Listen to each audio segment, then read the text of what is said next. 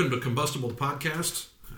We've got a little bit of a different exercise today that we're going to do where we don't have a guest, but it's something that the four of us, Shane Dobson, Mike Hatcher, Pavel Troche, and Bill Voorhees, we end up sitting around and doing this, and we thought it'd be interesting to do it for you guys so that you could hear, but it's also something that we haven't necessarily discussed in relation to this particular movie. So what we're going to be doing today is talking about the movie Moneyball, which was about the Oakland A's and their use of statistics to try and get their way in the World Series, which ultimately didn't work. But most everybody's seen the movie, and we chose a movie that we hope most people have seen. And we're going to be talking about it specifically from a leadership perspective and the lessons that we saw in the movie that were leadership-oriented. So, Shane. Yes.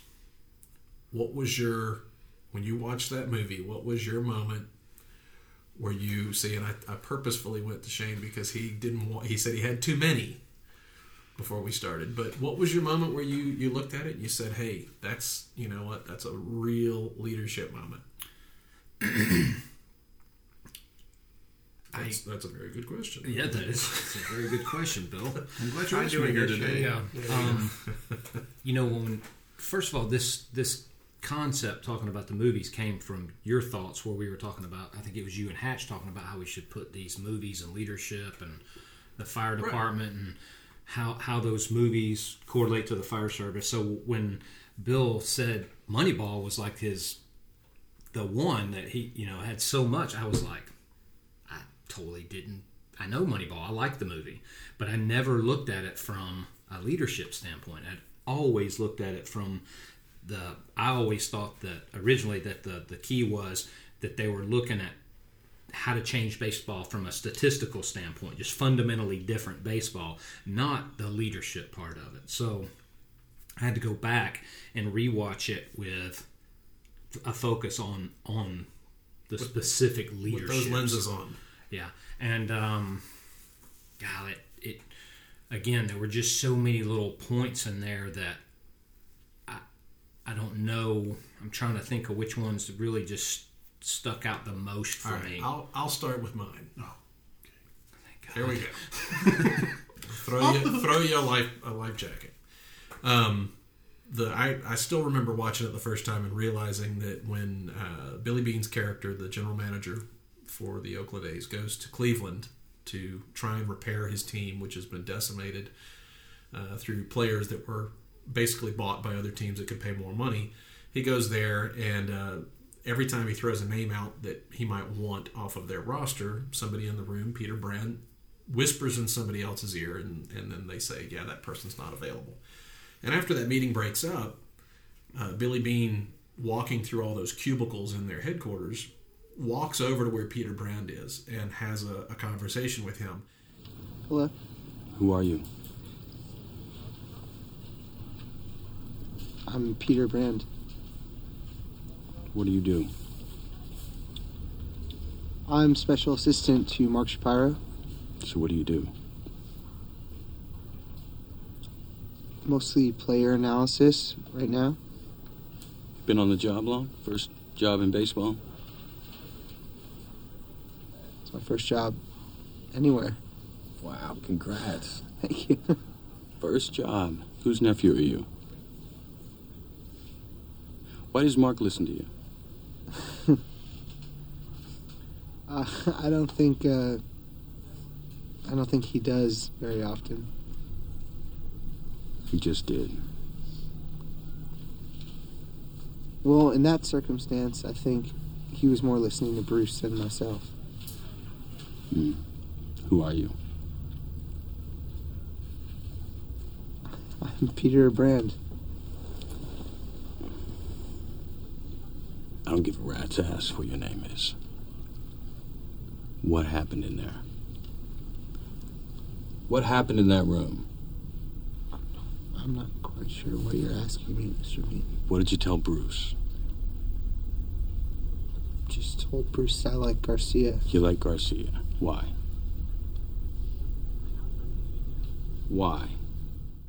And the interesting thing for that that I really, and I don't do a good job of it, and maybe that's why I latched onto it so much, was that Billy Beane recognized that Peter Moran had something to say. He wanted to say stuff. And the most that they're doing in that meeting is listening to him in a whisper.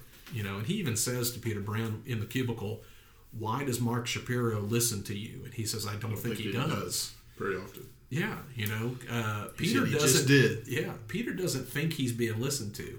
And the more that Billy Beane tries to get it out of him, what is it that you have to tell me? He starts looking around. He's worried that somebody's going to hear him or see him talking to him.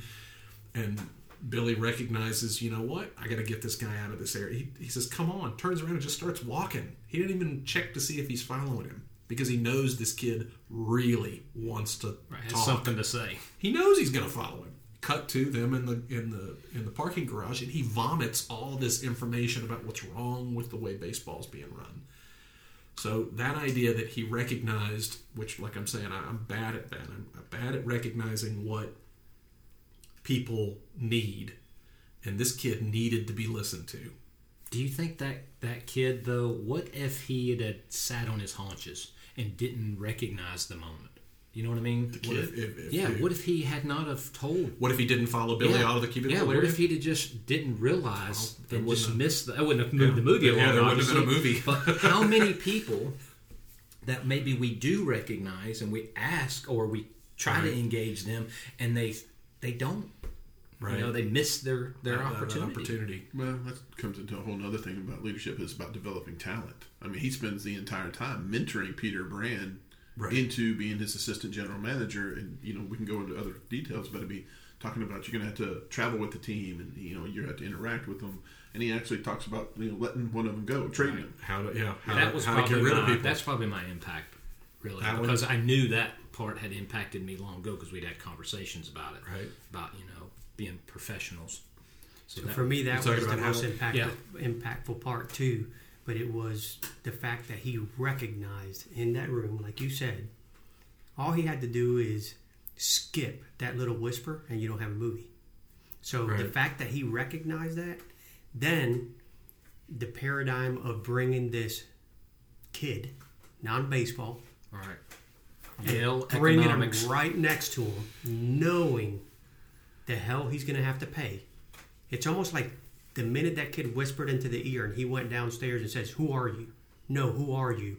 That he already developed a plan in his head. Who is this kid? How was he able to do that? And I'm bringing him next to me because he's got something. So Well, I don't think he had a plan, but I think in this same kind of moment, too, for me a little bit, is that he knew he had to think outside the box. Traditional ways was not going to solve his problem. Right. He's got a great speech at the beginning about that. And so he sat there and looked at, all right, and so when he talked to the kid and he goes in and he vomits all that stuff to him, it's a completely foreign concept. And Billy Beane was open to it. Right. And as a leader, being able to accept change that you're not comfortable with and maybe don't even understand, and then I thought the key moment is when he calls him. He calls him on the phone, wakes him up, and he says, "Would you have taken me?" Yeah. And the kid doesn't really want to say it.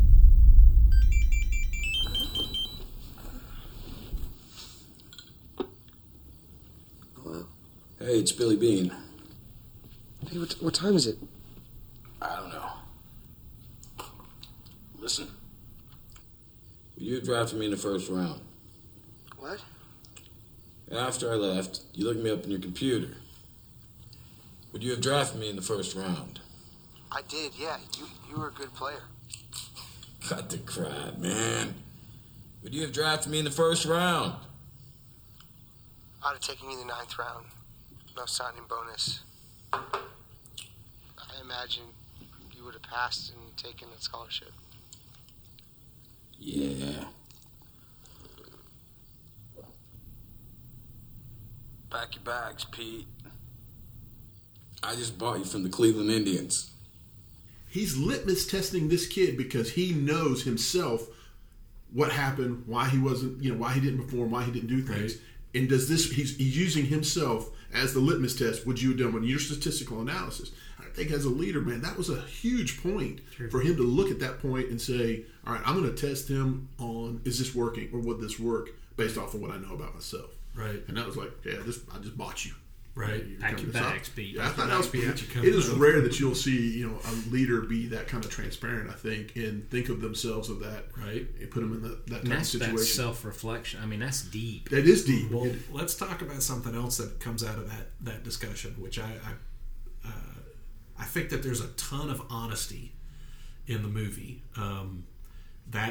Because he says, "Would you have taken me in the first round?" And Peter's first response to that is, "Oh, you were a great player." Yeah, he didn't want to. Cut the crap, man. Yeah. Would you have taken? He's up saying, "I'd have taken you in the 9th round with no bonus." Yeah. And you would have gone to you'd college. have gone to Stanford. Yeah. So there's that moment. There's the moment where he gives him the player evaluations. He says, "I asked you to do three. How many did you do? 47.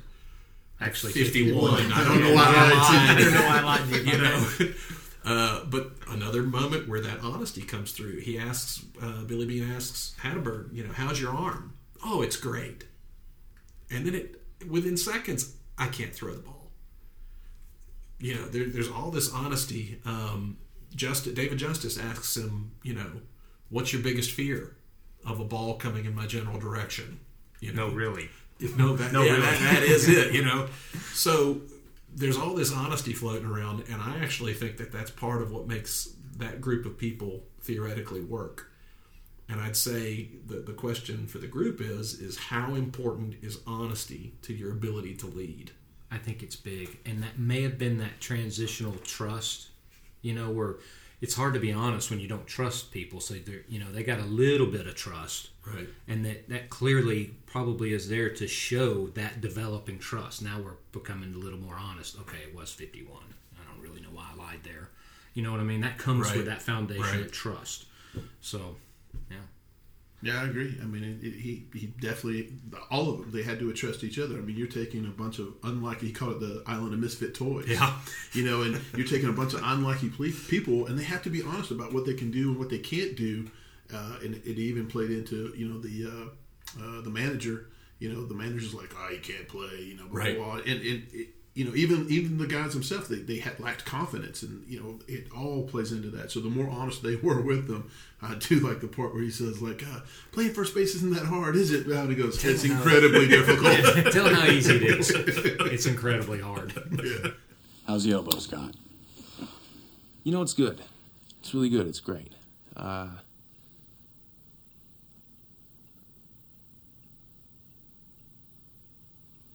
I can't throw the ball at all. You thrown your last ball from behind home plate, is what I'd say. What? Good news is, we want you at first.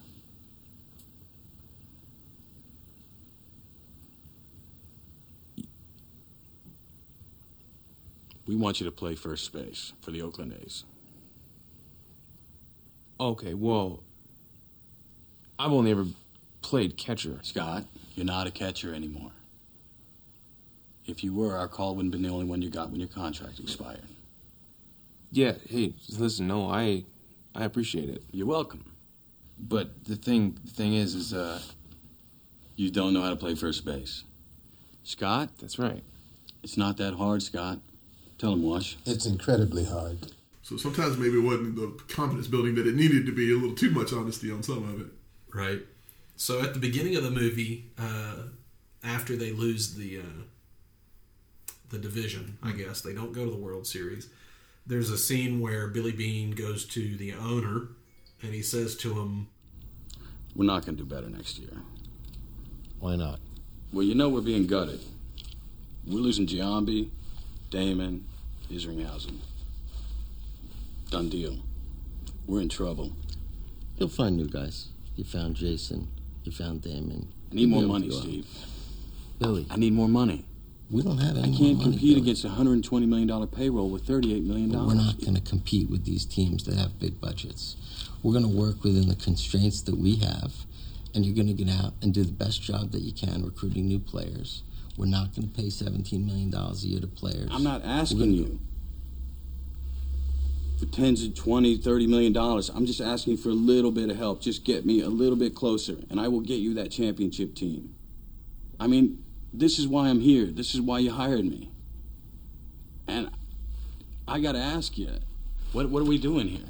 Billy, you know, It's not to win a championship. I want to win just That's my bar. My bar is here.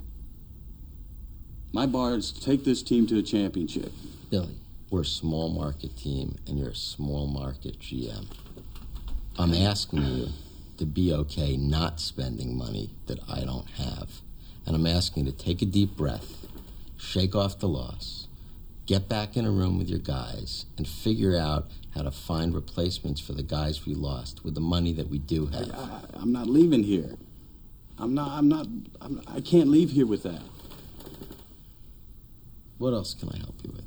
But there's a follow-up conversation when he goes to Cleveland and talks to the other general manager, and the general manager says, where's Steve Schott on all this?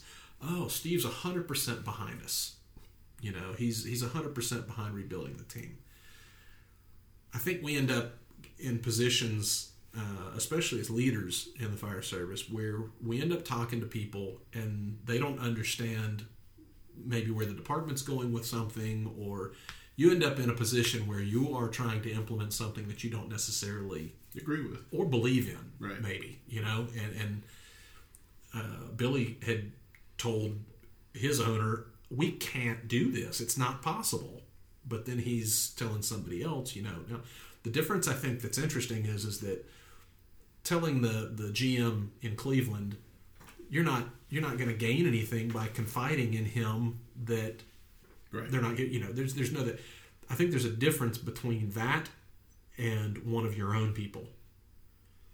Would he have had the same conversation? Would it have gone the same way if he were talking to one of the players on the team? Probably not. I mean, you don't negotiate from a point of weakness. So why would you go in there and say, "Yeah, we're decimated. We have no money. Hey, who are you going to give me?" Right. There's no reason for him to play weak in that situation. So yeah, I would say it was a bad situation, to be honest. But is there an opportunity, or do you approach it? If there's something that comes down from above, and you've got to put it in place, and your guys that are looking at you and they're saying, why are we doing this, chief, captain, whatever? Why are we doing this? Do you blindly just say, we are doing this because it's a great idea? Because are you spending all of your trust with them? Are you spending the capital that you have? Or do you say something like, guys, I understand where you're coming from. We argued some of these points back and forth, blah, blah, blah, blah, blah, and you play it a little bit more. I personally play it that, upper management gets to make the decisions, and that decision is their decision, and I'm going to enforce it because we all work for them. But wouldn't it be great if you can, and this goes later on to the movie, and I agree, you have your upper management that are the vision makers, and they create their vision. It's their turn to develop the organization into what they want to see. But that vision has to be shared, even if not agreed upon. I think sometimes we can be too quick to go, well, this is what they're making all these decisions. They're shoving this down our throat versus saying, the direction that we're going in right now is this. Not that everything requires an explanation, but it'd be nice if you had a understanding. Right. Doesn't have to agree with it. Now when I'm more vocal about disagreeing with it, it doesn't make a difference. But when somebody vocalizes, why are we even doing this? I don't understand why we're even doing this. To me, sometimes that's unsettling because it's almost like I can't even have an opinion because I have no idea why we're doing this. Why are we driving backwards? Right. Well, let's talk about that then. And I know you can't answer every question. Not everything requires a response. At the very least, you should be able to give the overall benefit of how it affects the vision and mission of the organization. And we like what we were talking about, the statistical information earlier, where we didn't think we've done a poor job on explaining why we want this statistical information. In many ways, I'll agree, we have done a poor job on describing why this information is important, and I will try to do better on that. All right. Well, so I think what I totally got lost So in that there's a thought scene between the Stroke out a little There's bit. a scene into the season coffee where Billy goes to Art Howe, the head coach, and says, I should have made you a bigger part of the conversation from day one. That way it'd be clear what we're trying to do here. That was my mistake, Art, and I take responsibility for that. What are you trying to say? I'm saying it doesn't matter what moves I make if you don't play the team the way they're designed to be played. Billy, you're out of your depth. Why not Hatterberg at first? Because he can't play first. How do you know? Not my first baseball game. All Scott right. Hatterberg can't hit. Hits His on base. defense is Still keeps us in the plus column. We only need to be 7 over 500. What? Anything else? but he really doesn't end up explaining it, or he apologizes for it. But about 2/3 through the movie, there's a montage, a series of scenes where Billy and Peter are explaining it specifically to those players. Mm-hmm. And that, whether this is just, granted, all of this is the movie. I don't know how this really played out in real life, but in the movie, that's the point when they start to win. Right. They are not winning in the season up until they start to say, you know what, the guy says, you pay me to steal bases. He says, no, I don't. I pay you to get on first, not to get thrown out at second. And those kind of conversations, all of a sudden they start winning because people are on board. And I want to say, and I'll probably get lost in this thought again, but I think that's twofold things happen right there in the movie. One, they truly start talking about the method to their madness, mm-hmm. so to speak. How this supports the mission and vision. Obviously, that was a huge component. But for me, and for I don't know, whoever in the organization would be this, to me, what sticks out is they started to focus on players' strengths and not trying to focus on their weaknesses. We brought you in because you do this well. We didn't try to teach you something else. Even though Hatterberg, they brought him in to teach him. Right. But really, they wanted him just to get on base. He's good at getting on base. So the point being is, during that part and during that from then on, really, they really start focusing on player strengths, what people bring to the table well. And they don't talk about so much about what you don't do well. I think sometimes we get that backwards, where we think, man, I got to start working on the weaknesses. And mm-hmm. really, you need to be working on your strengths. Put a little time in your weaknesses, but that's not what got you to the game. Right. So, what do you think? And as an organization, too, because I try to wrap my mind around it going, that organization will be the equivalent of a small department. And then somebody's going, yeah, but when you have 1,000 people, there's still a chain of command where if everybody plays their role and you're playing to their strength, just like you're saying, are your divisions, do they have a clear understanding what the vision is and that communication taking place? Are they bringing it down? So everybody has a role to play in this whole thing with the communication and the trust. Unfortunately, when you have such a large organization, all it takes is one of them to break that link, and then you could lose that communication, that trust going downhill. So from the top, your organization that says, this is what we're going to do, we're going to start using statistics, this is how we came up with these numbers, we're going to do, I'll use an example, I think it was LA that started using that model where they would move their apparatus based on statistical need for the seasons.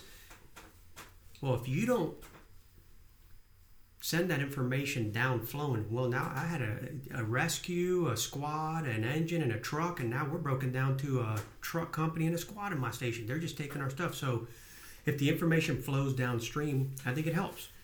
But unfortunately, often all it takes is one person to be bitter about it you're always going to have the individual. It doesn't matter how much sense it makes, how much logic there is behind it. They're going to oppose it no matter what.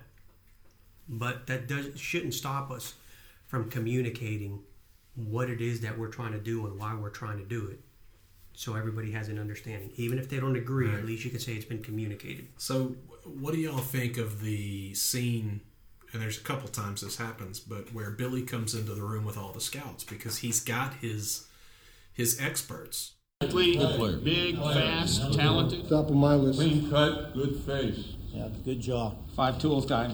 Good looking ball player. Can he hit? Yeah, he's got a beautiful swing, right, Barry? The ball explodes off his bat. He throws the club head at the ball, and when he connects, he drives it. It pops off the bat. You can hear it all over the ballpark. A lot of pop coming off the bat. And it's effort. If he's a good hitter, why doesn't he hit good? He is a good hitter. Minor leaguer. He'll be ready. Yeah, so he's going to be a good hitter when we put him up against big league arms. Could be a great hitter. I don't think so.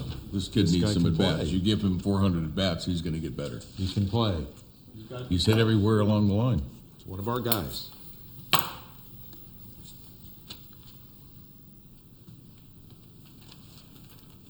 Okay, let's move on. Artie, who do you like?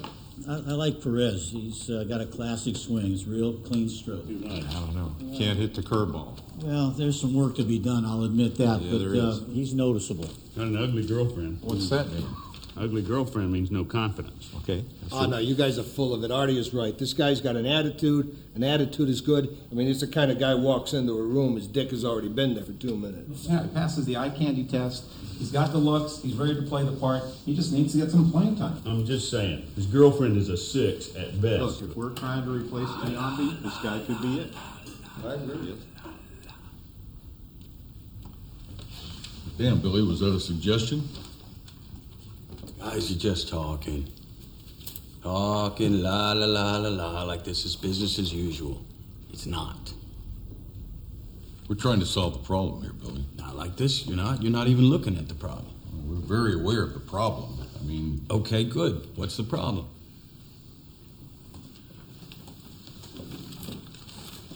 Look, Billy, we all understand what the problem is. We have to replace... Okay, good. What's the problem? The problem is we have to replace 3 key players in our lineup. What's the problem? Same as it's ever been. We've got to replace these guys with what we have existing. No, what's the problem, Barry?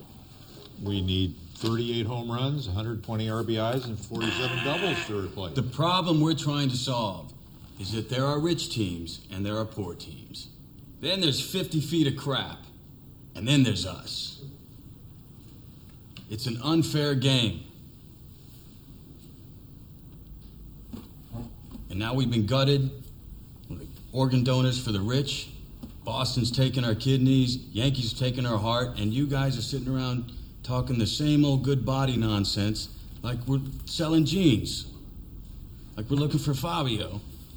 We got to think differently. We are the last dog at the bowl.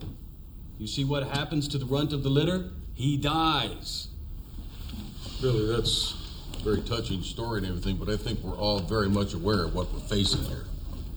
You have a lot of experience and wisdom in this room. Now, you need to have a little bit of faith and let us do the job of replacing Giambi.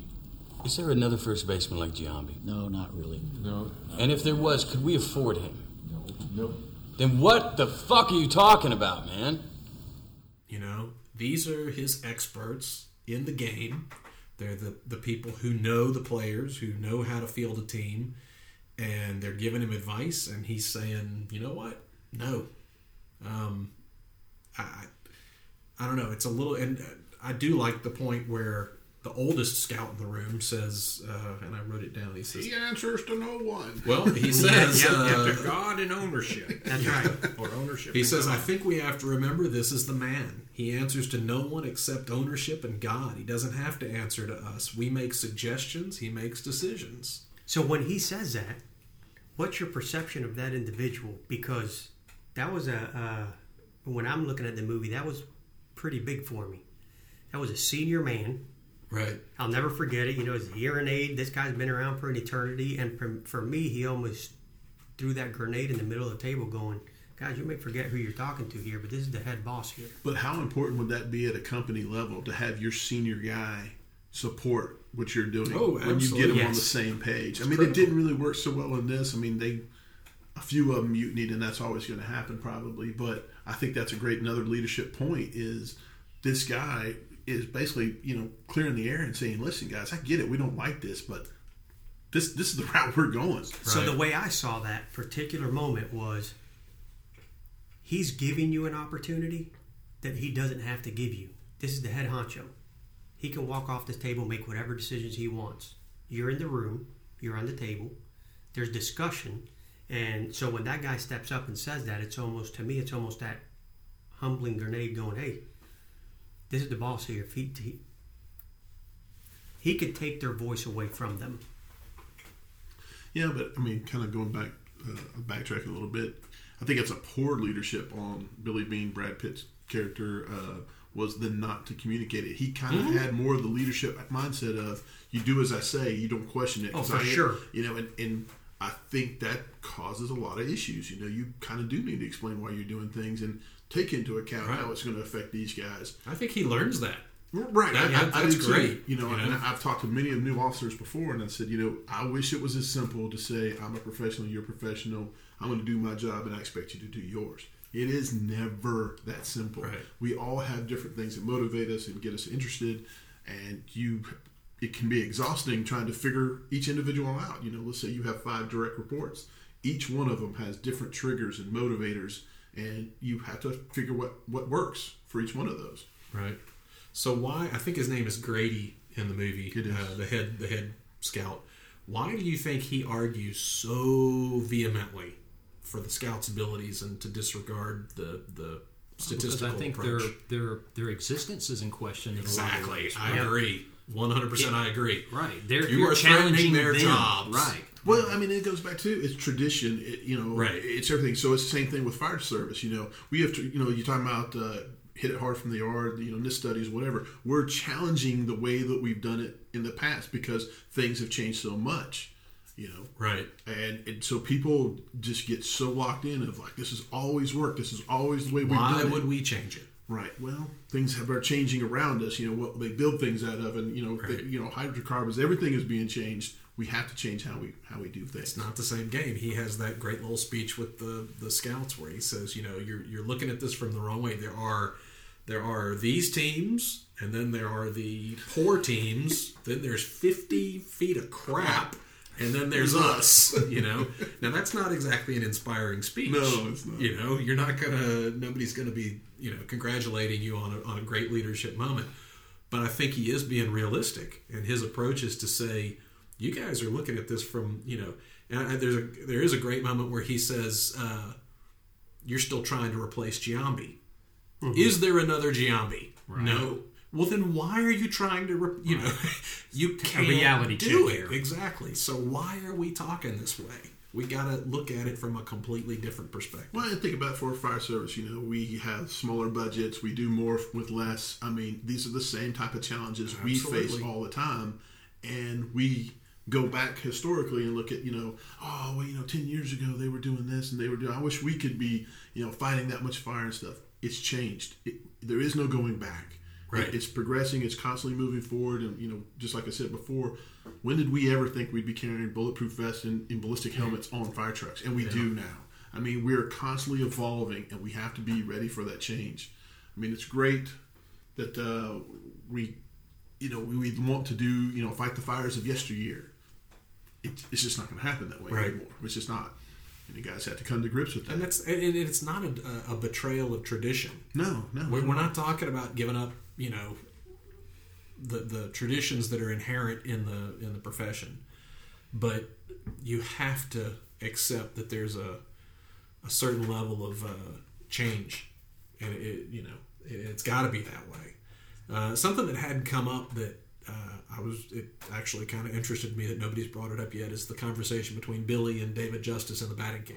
Mr. Justice, had a few thoughts. Yeah? Yeah. Can you teach me some things? Excuse me? Never seen a GM talk to players like that, man. You never seen a GM who was a player? Huh. We got a problem, David? Nah, it's okay. I know your routine. It's patter. It's for effect. But it's for them. Alright? That shit ain't for me. Oh, you're special. You're paying me $7 million a year, man, so... Yeah. Maybe I am, a little bit. No, man, I ain't paying you 7. Yankees are paying half your salary. That's what the New York Yankees think of you. They're paying you $3.5 million to play against them. Where you going with this, Billy? David, you're 37. How about you and I be honest about what each of us want out of this? I want to milk the last ounce of baseball you got in you. And you want to stay in the show. Let's do that. Now, I'm not paying you for the player you used to be. I'm paying you for the player you are right now. You're smart. You get what we're trying to do here. Make an example for the younger guys. Be a leader. You can do that?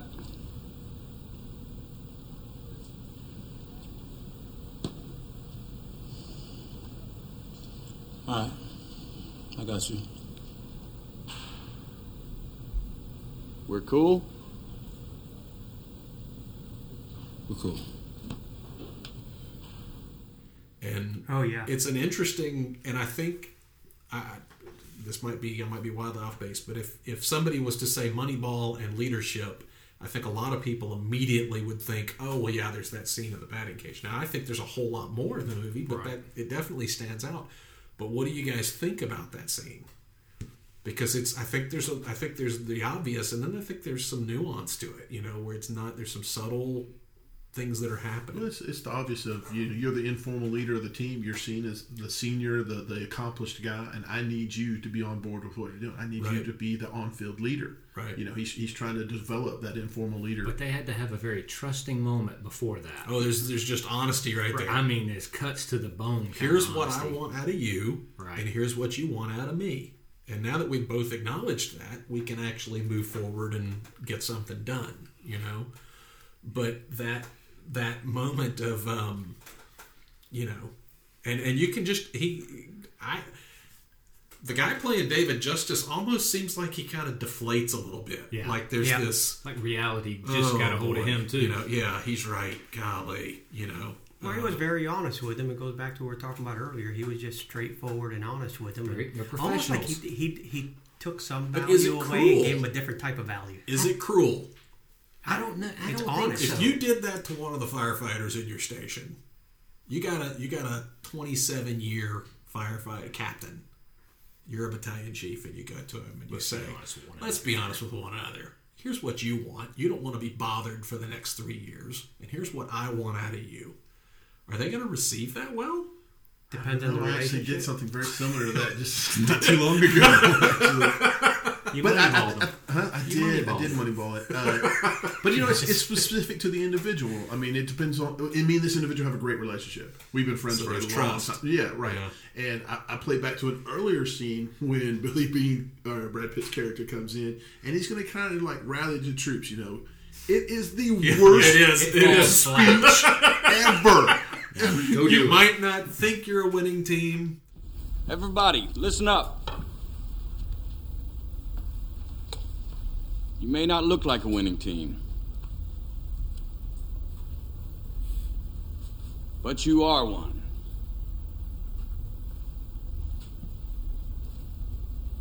So, play like one tonight.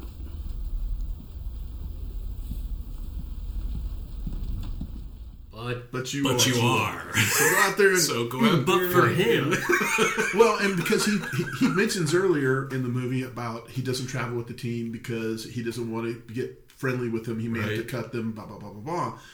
Well, not having that engagement hurts him bringing this team together as they're relying on each other. And I think he figures it out when he starts trying to talk to David Justice about being the on-field leader. He's now being a little bit more direct. So I was able to have that conversation with this guy because we do have a relationship, right? And I was pretty blunt with him, and it was like, this is the end for you. And I'm not asking for specifics, but I mean, it went well. Did you got the result that you needed, or that remains to be seen. I mean, it's not going to happen. So this is recent. Yeah. Okay, I got you. But do you think that it helps that is an expectation from most, knowing your character traits and how you are, that you're going to be just forthcoming, bold with what you have to say? That's the feedback I usually get back, is people usually tell me that, that's the whole thing, is Hatch is going to be pretty straightforward and tell you there's no hidden stuff to it. I'm going to tell you what I think. Because I know for him, he kind of walks in there and he does that speech where for a lot of us we can go, that was just a horrible walk through there and you guys can be winners. But since he never truly engages, and that little moment of engagement was awkward. it was awkward, but it was like, wow, he's here. Because he never engages. So he took an engagement. For us, it's a little bit different because we're kind of engaged. But for him, I think it did have an impact, although it wasn't a grand speech, because he showed up. And prior to that, he never showed up. With the exception of throwing the coolers around when this is what losing sounds like, which I actually really like that moment a lot. And maybe because that was a very bold moment for him, and I thought, that's dead on. He almost passed by it, too. Why don't those players at that time, they're in there having a party, they just lost a game, they're dancing, listening to music, they're not invested in the team. Why aren't they invested in the team? They see they've got a team without any real promise. Right. They don't understand the vision. They probably think that they've only got this season. They'll go through their contract and then they'll move on to something else. What the expectations are. Why would you expect them to be interested in whether or not the team wins? But even if they did, even if they thought they're part of a team, if you don't have a full understanding. So for us, we go out to a structure. And we've kind of had this discussion in the past to what's successful and unsuccessful. You can have a great successful attack and lose a structure. But everybody did everything right and you did everything you could. And then you can do everything wrong and have a positive outcome where you actually save the structure. So for these guys, they're all sitting in there. And to me, it was almost like he brought the reality of the expectations to go. It was a huge moment for me when he walks in there, he pitches a fit, and he said, this is what losing sounds like. I think that's a critical role that the command staff plays in, not to that level, but in, are you setting the standards, the guidelines, the line in the sand to what is acceptable and what is not acceptable. It's managing expectations. Period. That's it. So he was very clear that you will not celebrate a loss. Right. And he goes further than that because he gets rid of Jeremy Giambi after that. Just immediately because he's such a distraction to what they're trying to accomplish. Mm-hmm. Because this guy's celebrating win. I don't want somebody on my team that celebrates winning. He gets rid difficult. Of it. Think about it from our perspective and our organization, the way government works. How difficult is it to make a stance like that? It is for him too, and he made it. But how difficult is it for us to walk into that room, know what the problem is, or what's feeding that problem, and to take that type of action where, like he did. I think it's not as big a problem as we've made it out to be. I've actually done this too. And the reason I say that, it's not. I'm not saying get rid of people like that kind of problem. But what I'm saying is I think we, lots of times we either don't develop individuals or we probably just don't develop individuals to enough to know. And I'll go back to that managing expectations. You just don't define the expectations. Period. We just don't. And I think we do a poor job in the whole movie. I think that's what they're doing. He defined expectations with David Justice. He defined expectations with Art. He had to be a little more forceful with Art and take some things out of the way. He painted him into a corner. Right. Yeah. But the whole point was he was getting to the line of expectations. This is what I'm willing to deal with. Right. So he even told Art, I can do this all day. Yeah. Let's talk about Art for just a second. Once they start winning, there's a scene, it's a very short scene, but Peter and Billy... Philip Seymour Hoffman, right? Yes. Seymour Hoffman. Yes. The man, or the coach. But Peter and Billy are in the office, and the game's on the TV, and one of the commentators is making the comment that Art Howe, given this horrible roster of players, has somehow managed to turn this team around. And Peter says to Billy... did you just hear that? And Billy's response is, I heard 7 in a row. So there's this is one of my favorite quotes. It's a Jesuit priest said it 200 years ago, but he says, a man may do an immense deal of good if he does not care who gets the credit for it. And that's something that personally I struggle with all the time. I don't want credit. I'll do stuff. I'll do stuff all day without credit. But if somebody else takes credit for what I've done, then I blow a gasket. I'm fine working in the background up until somebody else claims that they did the work that I actually did, and then that's where it falls apart. Billy doesn't have a problem with that. Billy's totally results oriented, and I admire him for that because I wish I wasn't the way that I was. All he hears is 7 in a row. Do you think that has to do with pride, or he is just so focused on the overall vision I think he's that focused. how it gets there, it's really irrelevant? I think he's focused. He's in results. In the end, there are people who recognize that he was the reason. The Boston owner, he's not trying to hire Art Howe. He doesn't pull Art Howe in to say, I want you to coach my team. He wants Billy Beane in there. Well, it's unfortunate, I think, in a lot of professions, and ours too, that we really don't recognize the greatness of a person until they're gone.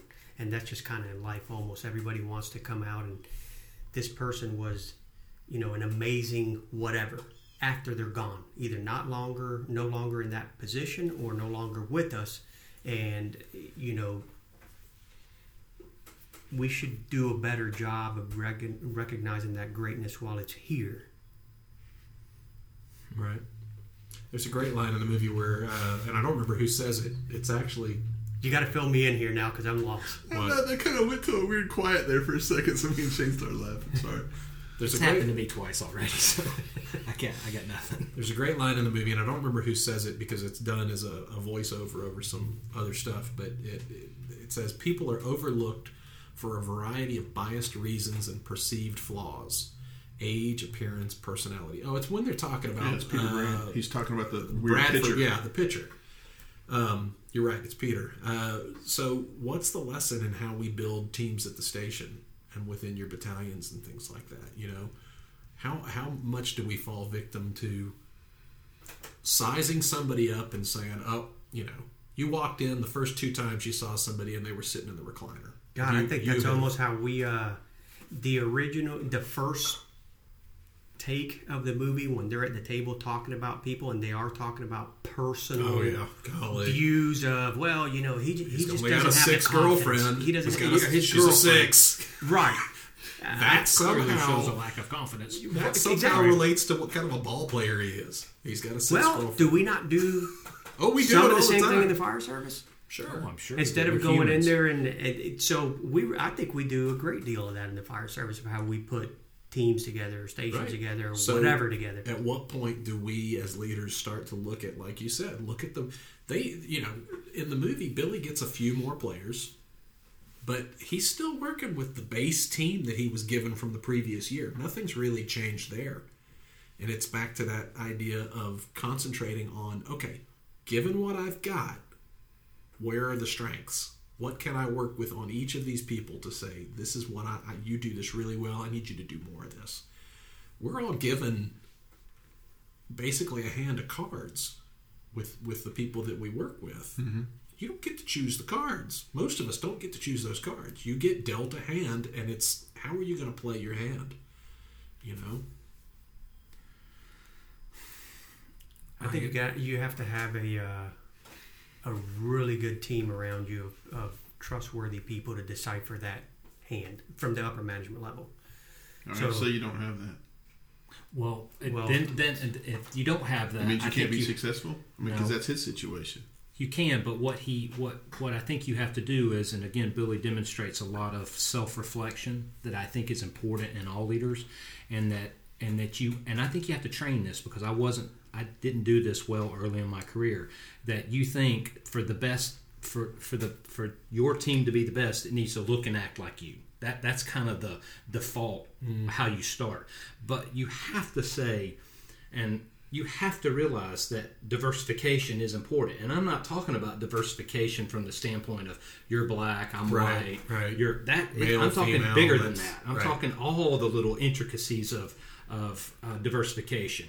We operate in a fire service that brings a lot to the table now, whether it's hazmat, EMS calls, fire calls, active shooter. There's just so much going on. You really need to start thinking about teams and who brings what strengths, again, do they bring to the table. That's what your teams need to be built like. You could have this firefighting machine, and I'm all for it. But the reality is that may not be all they're introduced to. Right. Go ahead, Hatch. I see a little smirk coming. I used to tell all the new let's not interrupt Hatch right here. Let's see where this might go. I was trying to save him because I don't know where this is going. No, it's okay.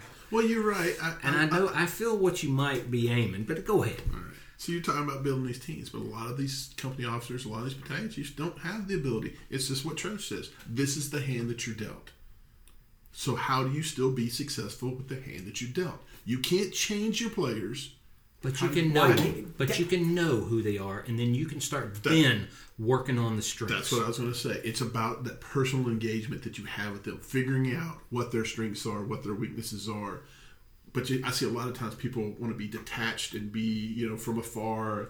Let's wait for that person to come to them. Right. Let's do webcam meetings as opposed to going to all the stations or stuff like that.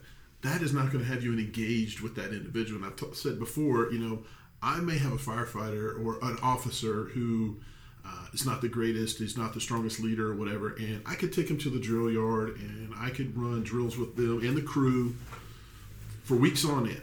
First of all, I don't really have the time to do that. I have other things to do, but will that make them better?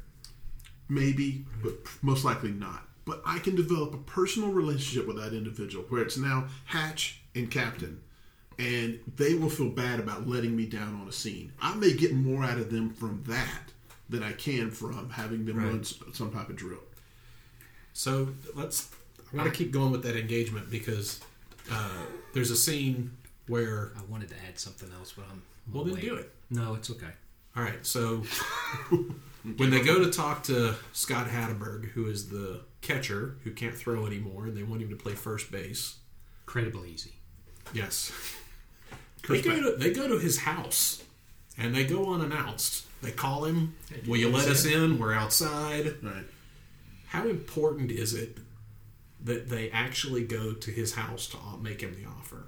They could have picked up a phone. They could have called his agent. Mm-hmm. How important is it? And I think it actually hinges a little bit on just what they're trying to sell. In other words, if I told you what we want you to do, if I called your agent, that message of what I'm asking you to do is going to get watered down, is going to get altered in some way. That agent might call you and say, this is the craziest thing I've ever heard, but Oakland wants you to come play first base. Well, you're not going to do it now. What the hell's going on across the street? We're taping it at the X Games, apparently. Got motorcycles going SR. But you know what I'm saying? I mean, was there a conscious thought of, you know what, this is so outlandish, we need to just go talk to him? Or is it you know what, we really need this guy. We need him bought into it. Yeah, I want to go talk to him in person. And do you do those things over the phone? Do you go engage that person?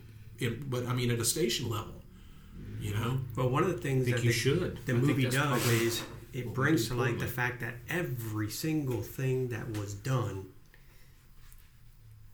had an effect on how it turned out. Right. So, without question, going to the house had some type of effect on how everything turned out. Every little thing that we do will have a consequence on what the end game is. So, I think sometimes we do things a little bit haphazardly and we get into a role of we have to get so much done. So, yeah, I think that played a huge role going to that house. I don't know if that was a tactical thought out, this is why we're going to do it and this is how we're going to engage in it.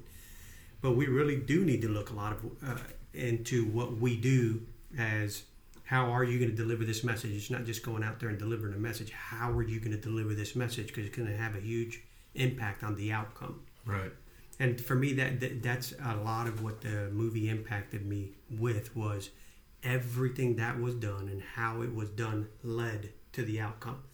Not just one single thing, with the exception of the beginning. If he did not recognize that whisper, none of this probably would have happened.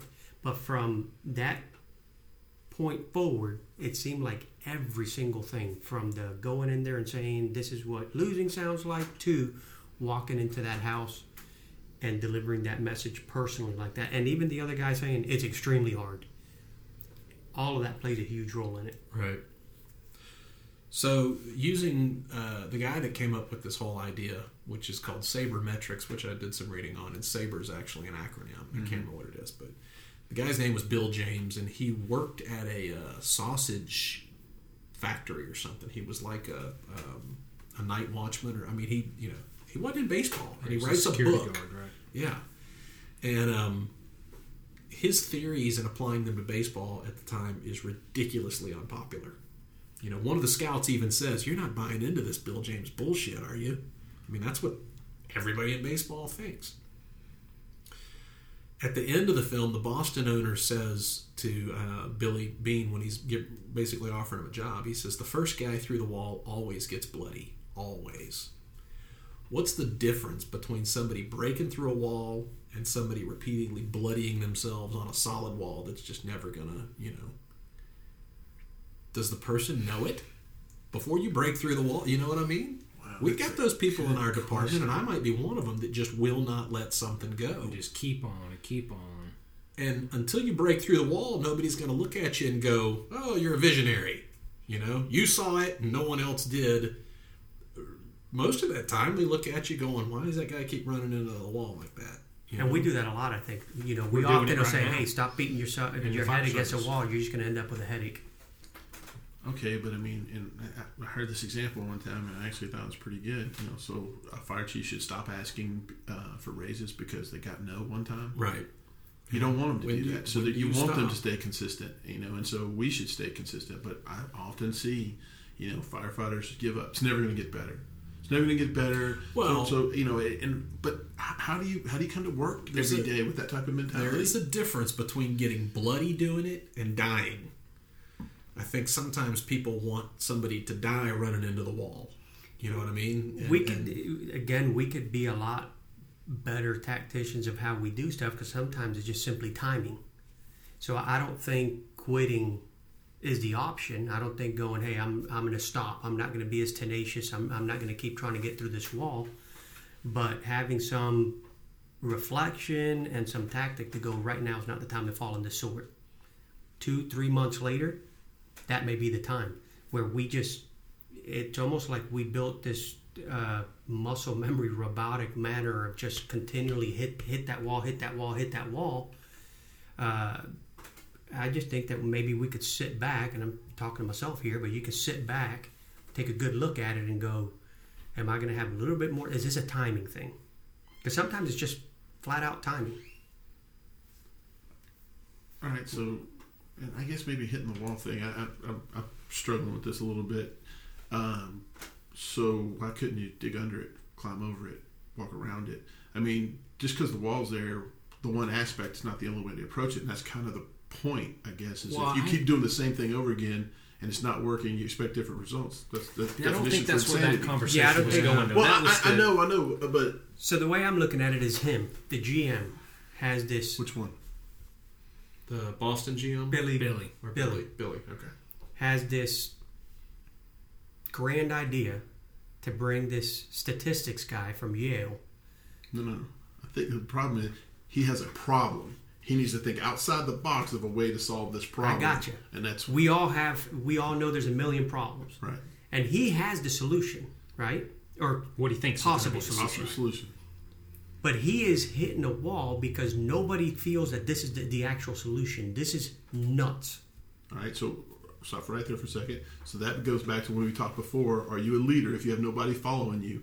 And at that point, none of the scouts are on board. Nobody on the radio is on board. He's got one person following him. He's got one person kind of leading him, influencing him. This guy's not a baseball guy either. He went to Yale. He took a degree in economics.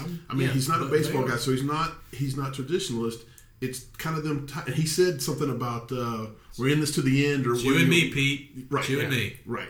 So that was my point. Being is sometimes leaders, especially at this point, when we get to the whole concept of you're not a leader if nobody's following you. I don't always agree with that because there's a point when you have to be an innovator and you have to try to go through that wall or take those arrows or get bloodied. But you can't exist for long. No, you can't. You can't. You're in a vacuum. And I agree with what you're saying, Hatch, and I've used that several times where I say, well, if you're by yourself, you ain't leading. But I do agree with you that sometimes in innovation, there's the other side of it where they say being a leader can be a very lonely place.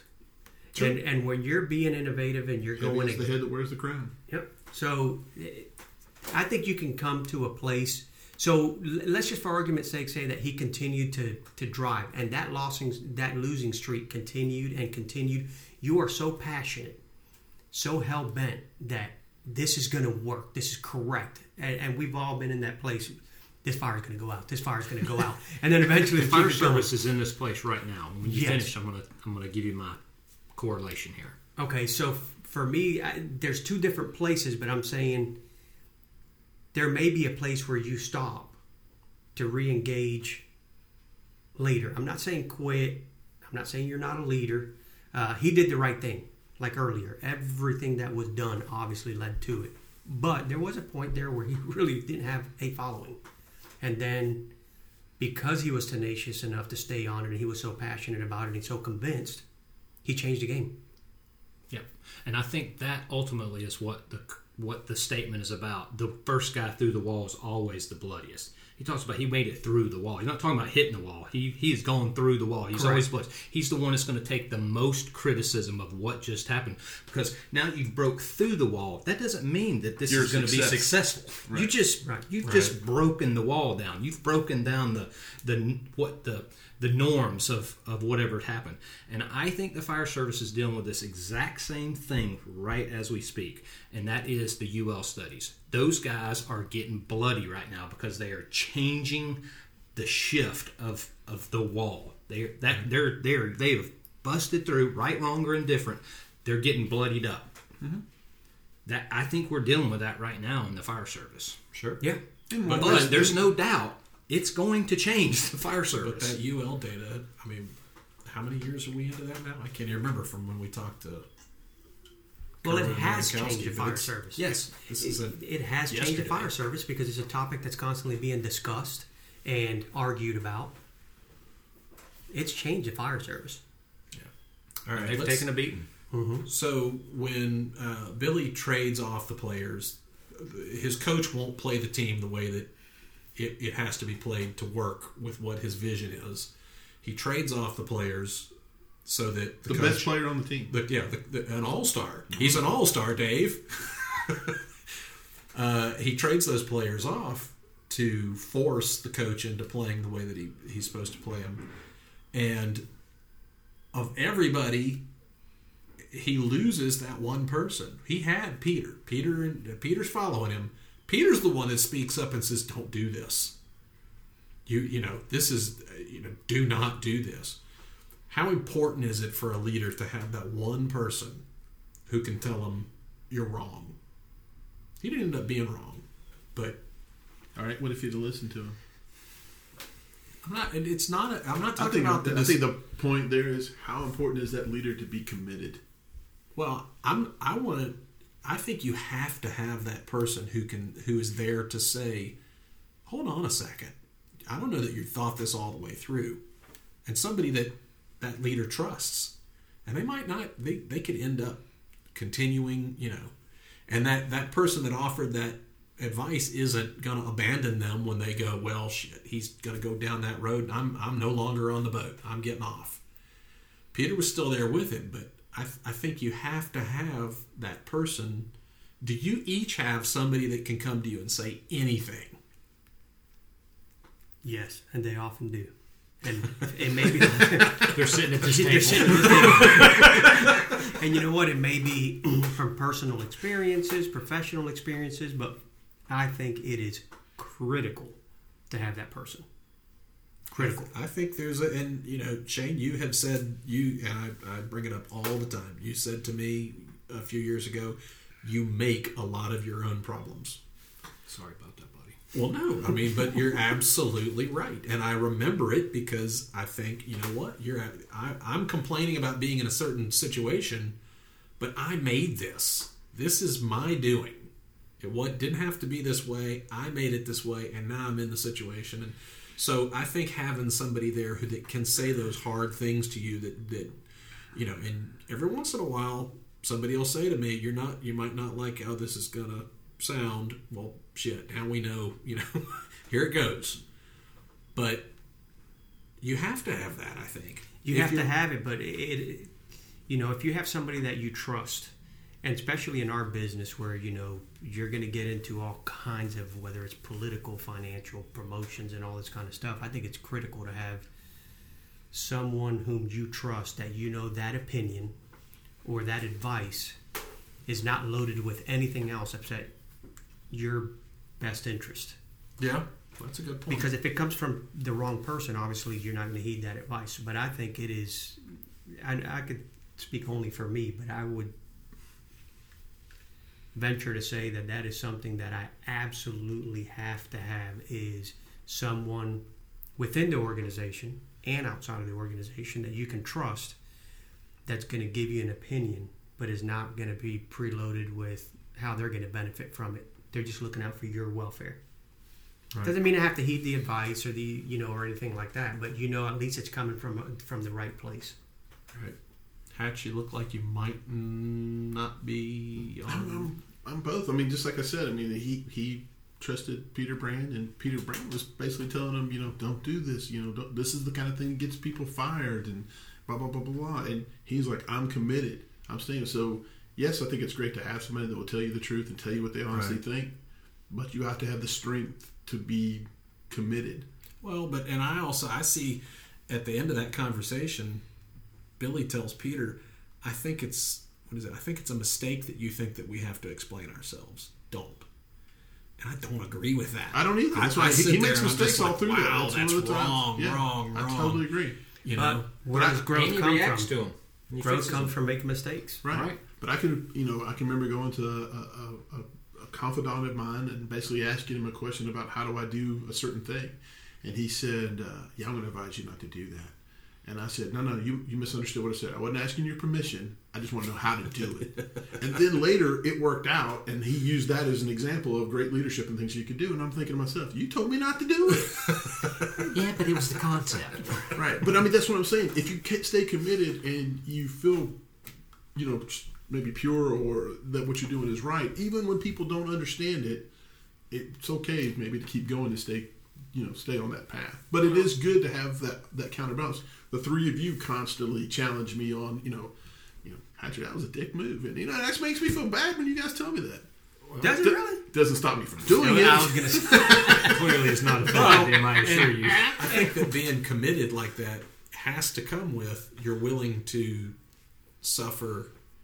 If you were that committed and it doesn't work out, you got to own it. Yeah. You can't just, I wasn't doing that. That wasn't me. How much of leadership would you like to see in people of sticking to their convictions? I mean, how often do we see in regular life, not even just fire department, but regular life, people not sticking to what they're convicted to do? They placate to, the lobbyist or, whatever's going on. And you want a leader who's going to say, you know what, I think this is the right thing to do.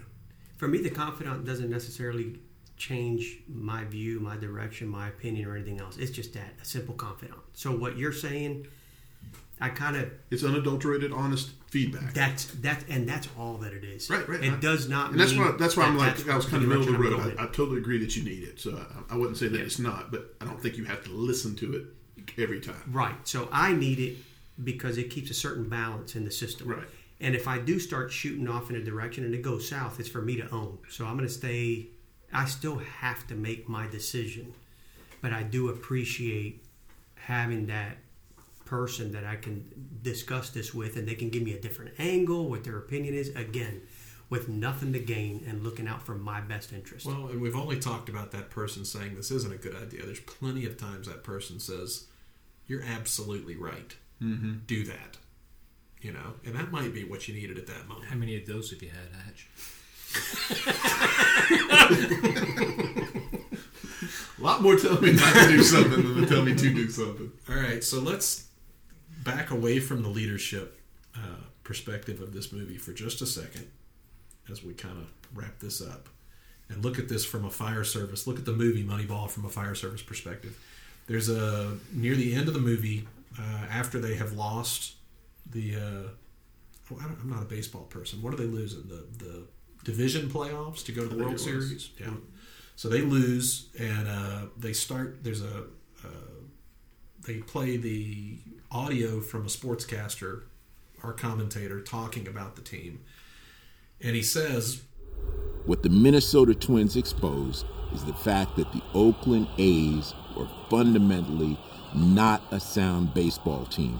I mean, they had a flawed concept that started with the general manager and the brain trust over there thinking they could reinvent baseball. You can't approach baseball from a statistical bean counting point of view. It's one on the field with fundamental play. You have to steal, you have to bunt, you have to sacrifice. You got to get men in scoring position, and then you got to bring them in. And you don't do that with a bunch of statistical gimmicks. Nobody reinvents this game. That's a very romantic view of baseball. And how does that compare to what we would call a romantic view of firefighting and the firefighters in the profession now that are resistant to UL studies or resistant to data being more prominent in how we conduct business? I was going to echo exactly what Shane said. We're going through it in the fire service right now with those studies, the science and the statistics, the science on firefighting, the statistics on how we do it and all that kind of stuff. And we can't just pick one or the other. I don't like that comment that he made. I really look at it and go, put them both together and you got a winning thing. I think they're both aspects. You Which just is don't exactly what has happened. Yeah, you don't discard hundreds of years of firefighting because all of a sudden there's statistical studies and science that says you this. marry the two. You marry it together, and that's what makes the winning recipe. And I think that's what people get confused right in the fire service would be, well, if I agree with this, I have to disagree with Absolutely. that. No, Society that's not the does case. that right now. Absolutely. Either with us or against us. Yeah, and I don't think that's the case at all. That's not true. Yeah, well, it's it goes. There's an exercise that we do with some of our officers in our department where we play the. There's some audio of somebody speaking at a conference where they basically said "screw safety," and the exercise when we do it the way we do it tends to expose to the student that. Don't swing all the way to that side where screw safety, and don't go the other way where it's all, we are only safe and we're not going to do anything to put our firefighters in jeopardy. It's like you said, it's a marrying of the two. You have to find that piece where both things are taken into consideration. I agree. Hatch? Yeah, I agree too. I mean, it definitely is the marrying of the two. There is no either or, but I watch a lot of people, a lot of guys, want to fight the fires of yesteryear. The ones that they've heard, the guys that are retiring or the retirees. Right. Oh, you guys used to get to do this and you kicked indoors and all this stuff. But you know what? We got Halligans. It wasn't smart that we kicked indoors. We just didn't know, what to do with irons and stuff. We teach classes on it. We build simulators for it now. There's a lot better classes now that we have. To do the things that we do, we just didn't know back then what we didn't know. And now that we're doing statistical analysis and doing things with NIST studies, and we have the technology to look at things, we fight it so often that what could we do if we just embraced it? How much better could we be if we just embraced it and stopped fighting it and resisting it? Why do you think it's being fought when you say, yeah, we're not fighting the fires of yesterday? And you have all this information that comes forward. And why do you think there's so much resistance? Besides what we hear all the time, which is, well, they're just resisting change. So the movie, I think they're resisting almost a theology. Like you're saying, it's so romantic. It's this is what we do. Why do you think we get so much resistance? Even if in the back of people's mind, they have a clear understanding of there may be some truth to this. Why is it so much resistance to accept the fact that they're both valuable? Well, because people want to be a part of groups. That's why I think it's tough to stand out on your own. It's easy to be with a group and stay with that group mentality and just avoid change altogether. I think that has a lot to do with it. Just human behavior drives a lot of that. I think it changes why they think it changes why they get on the fire service. When we talk about, let's take the NIST stuff, hit it hard from the yard type of things. They want to go in, they want to challenge some stuff. They want to be able to be the focal point of the story for the next generation. They want to be the hero of this tale. But the whole thing is the environment's changed. It's not the same way. It's going to flash over sooner on you. It's not going to. You can't do the same things. We can't go back and do what they did. And so people want that. They want to test themselves. Nobody thinks that they're going to be the one that's going to be the focus of a line of duty death or in this study or something of that nature. But we have them year after year after year after year. We know that. We know we're going to have about somewhere around 100 every year. and it's probably going to get worse if we don't change the environment, don't change the way we do things. Yeah, I think that we're, like you said, Shane, there's no question that we're going through it. And if we really look at the fire service right now, we're going through it in a multitude of ways. Like, we know now through statistics and research that cancer is a huge deal. But yet although nobody's necessarily stepping up and saying that's not true, there's still a great deal of resistance to take the effort forward to try to prevent that cancer and to go, whether it's washing your gear, wiping yourself down with some wipes after a fire, deconning, whatever all those things that have come to light. It's not like anybody's standing up and saying it's all bullcrap, but there's still a huge resistance when you go, well, why aren't we doing it? If we have recognized that it's an issue and they brought it, NIST studies, the cancer, it continues to be, it's such a resistance force. Sometimes I think, or in my opinion, that's like the movie where that GM, and you were saying it, Hatch, you have to break through the wall because in your mind you know that this is so true, such a valid point, you're so passionate behind it that you almost got to bloody yourself to make it happen, even when the others don't. So one of the examples I recently used out on a fire ground, and I went and I gave everybody after a structure fire some wipes to wipe themselves down, and somebody made a smart comment out of it. They were just joking, and I said, if I jumped in front of a bus right now purposely to get hit by that bus, would you push me out of the way? Yep. Okay, that's what I'm doing for you right now. Why is it so difficult for us to just take some of these, what I would consider to be a common sense transition? We have to transition past this. We have to get over every structure fires go straight blazing in. Is it the culture that keeps us from doing it? Yeah, I think so. I think it's absolutely the culture. It takes a long time to turn that around. That's a machine by itself. And again, you start leaning on human nature for a lot of this stuff. I don't say this bad because I'm this person. People are inherently lazy sometimes. They just don't want to do it. Period. Whether it's the thought behind it or whatever the case may be. And I'm not pointing fingers. That's me. I can be lazy. So that could, it's all those factors. Well, so to me, that GM at his level where he's at, he forced a hand. The statistics were written. He made it happen. By all sacrifice. He sacrificed himself to make it happen. Yeah, and you see departments do the same thing. They force the hand by changing the policies. Let's say, doing overhaul and SCBAs. You're forcing their hand. All right, you're not going to change willingly. I'm going to make you change. I'm not going to give you a choice. I mean, there are departments that do it. I mean, that do force his hand, and the guys revolt. Until because how do you prove somebody? Shane was saved because he didn't get cancer. There's no way to quantify that. Right. And so the success can't be seen. It's only the failures that get to be seen, and it's a weird dynamic. But nobody wants to be that guy, the one who has the line of duty death or has cancer or something like that. We constantly see fundraisers and stuff, which I think is great and is great community stuff. But what are we doing to protect ourselves? What are we doing to eliminate that threat to ourselves? You're right. As a culture, we do some of the least safe things you ever thought of. Well, I'm hoping that with the change in paradigms, and you can call it the millennials or whatever's taking place, but we know that there's a great deal of statistics and research and science that has been brought into fire, that as we move forward, you get some more players in there that are willing to look at that research and those statistics to change tomorrow, even against the resistance, because it is going to be a lonely place for those leaders. It is right now for some of the ones that are trying to make that change. But history will write that they're the ones that, maybe had the huge impact on dropping our line of duty deaths.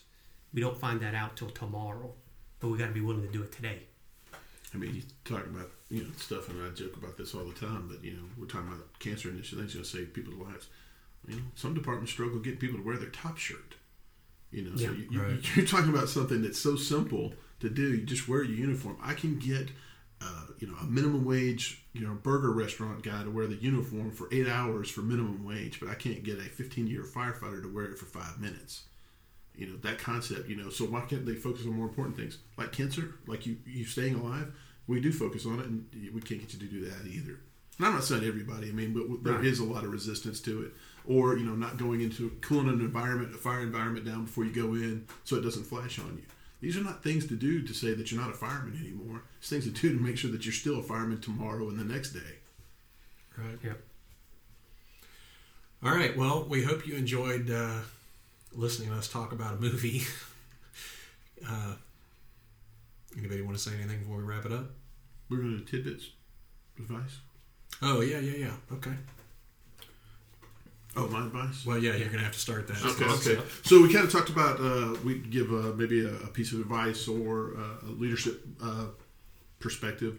So my thing is that I think a lot of leaders have a hard time when they have to sit down and have a dialogue or discipline with individuals. And something I found that worked well, it sounds weird though, is to do it, especially if you're a station officer, have that sit-down meeting at the end of the day. After dinner, maybe not right before you go to sleep, but if you do it first thing in the morning when a lot of people try to handle these things, you have to interact with that individual all day long, and it causes a lot of friction and a lot of bad feelings, especially if you're working on shift. If you have it at the end of the day, you can go to sleep shortly, they can go to sleep, and then they have 2 days to reflect on it. For them to carry anger into the next 2 days, I think is a difficult thing to do. It's worked well for me. It seems maybe like a cheap shot, but it's really about trying to de-escalate a situation. You gave me that advice, I think, about 7 years ago. I'll never forget it. I've used it multiple times. Never failed me. Always waited to the end, towards the end of the shift, evening, to handle any business like that. I've never forgotten it. It's been about 7 years and has never failed me. Great advice. So I have one success story. Shane? Gosh, I was hoping we could just end with you, Hatch. I think for me, and I may mess this up, but I'm just going to tell you, I spent a lot of time thinking about getting along, period. And you guys have probably heard me say this. I feel like I get along well with most people, all people, and it's simply because I choose to get along. And that's it. I just choose to get along. If at some point you see me not getting along with anybody, it's because at some time, some point during that relationship, I've chosen not to get along anymore. For whatever reason. I don't know why. But I say that because a lot of what we bring on ourselves is our own doings. That conflict and that angst is because I chose to hang on to it one way or the other, instead of maybe looking right down to the core of it. Does it really even matter? So I choose to go along. I'm going to leave it at that. Trosh? I'd say it's simple, but I just try to do the right thing. Just, can I live with this? Is this the right moral thing? And sometimes I think it'll fall into that category if it's going to be a lonely place to be. But if I truly feel this is the right thing to do, then I'm going to move forward with it. And that's usually how I'm going to make my decision. Is it the right thing to do? It's tougher than it sounds. Right. It sounds simple. It does sound simple. It's a tough thing, but it's just that. But you can live with the right decision. I can live with the right decision. I can sleep easy at night knowing I made the right decision. You may be unemployed, but you can live with it. Hey, you know what? You're right. You're right. There's consequences to doing the right thing. Bill? I tend to rely on quotes too much, but it's only because people can express their thoughts a lot better than I can. So this one is from Colin Powell. He says, and this is something that I try and remind myself of constantly because of the leadership aspect of it, and that I get frustrated sometimes. But he says, leadership is solving problems. The day soldiers stop bringing you their problems is the day that you have stopped leading them. They have either lost confidence that you can help or concluded that you do not care. Either case is a failure of leadership.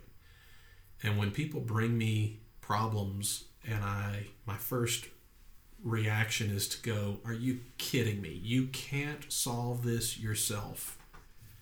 And it's so simple, or it's not, it's that I have to remind myself of that quote to say, no, they can't solve it by themselves. They brought it to you, and maybe they weren't right to do it, but they did.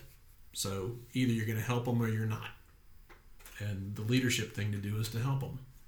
Now, that's not to say that, I haven't sat down with a station officer that brought me something and talked them through over about 15. There's one specific example, and I'm not going to bring up names or the example, but over about a 15-minute period, coaxed this person into realizing that what he was asking was not something for my level to fix. It was something for his level to fix. And I was more than happy to do it for him, but that I really thought it was going to be better if he fixed it. And by the end of it, he felt good about it, and he wanted to go back and fix it, So I'm not saying just blindly accepting everything that comes to you, but to be that leader and realize that they're coming to you because they either can't do it themselves or they think that you care about their problems. And when you stop, when you just go, you know what, I'm not even going to deal with that stupid shit, you have just undercut everything that person trusted. I think sometimes they bring you a problem to show you their trust too. It's not just to solve it. Sometimes they're coming to you just, this is how I'm going to connect with you and show you that I trust you, is to bring you this problem and see if you can help me through it. Sure. No, absolutely. All right, well, I think that is it. We encourage you to watch Moneyball. We all watched it once again just for this episode, and if you watch it with those lenses, with the perspective that it's a leadership film, I think there's probably some more lessons in there that we didn't even touch on. So if you want, send us those. We like hearing from you. You can find us on iTunes or whatever app you use to listen to podcasts. Our website is a great place to listen to the current episode or find all of our archived episodes. We also have a reading list on there with books that we've been reading and, more importantly, why we think you should read them. Be sure to check us out on Facebook and at combustibletopodcast.com. Comments and questions can be sent to info@combustibletopodcast.com. We can also be reached on Twitter at HatchCTP, at Troche, Troche CTP, at AShanedCTP, and at BillCTP. Thanks again for listening. Please take a moment to like us on iTunes if you enjoy our podcast.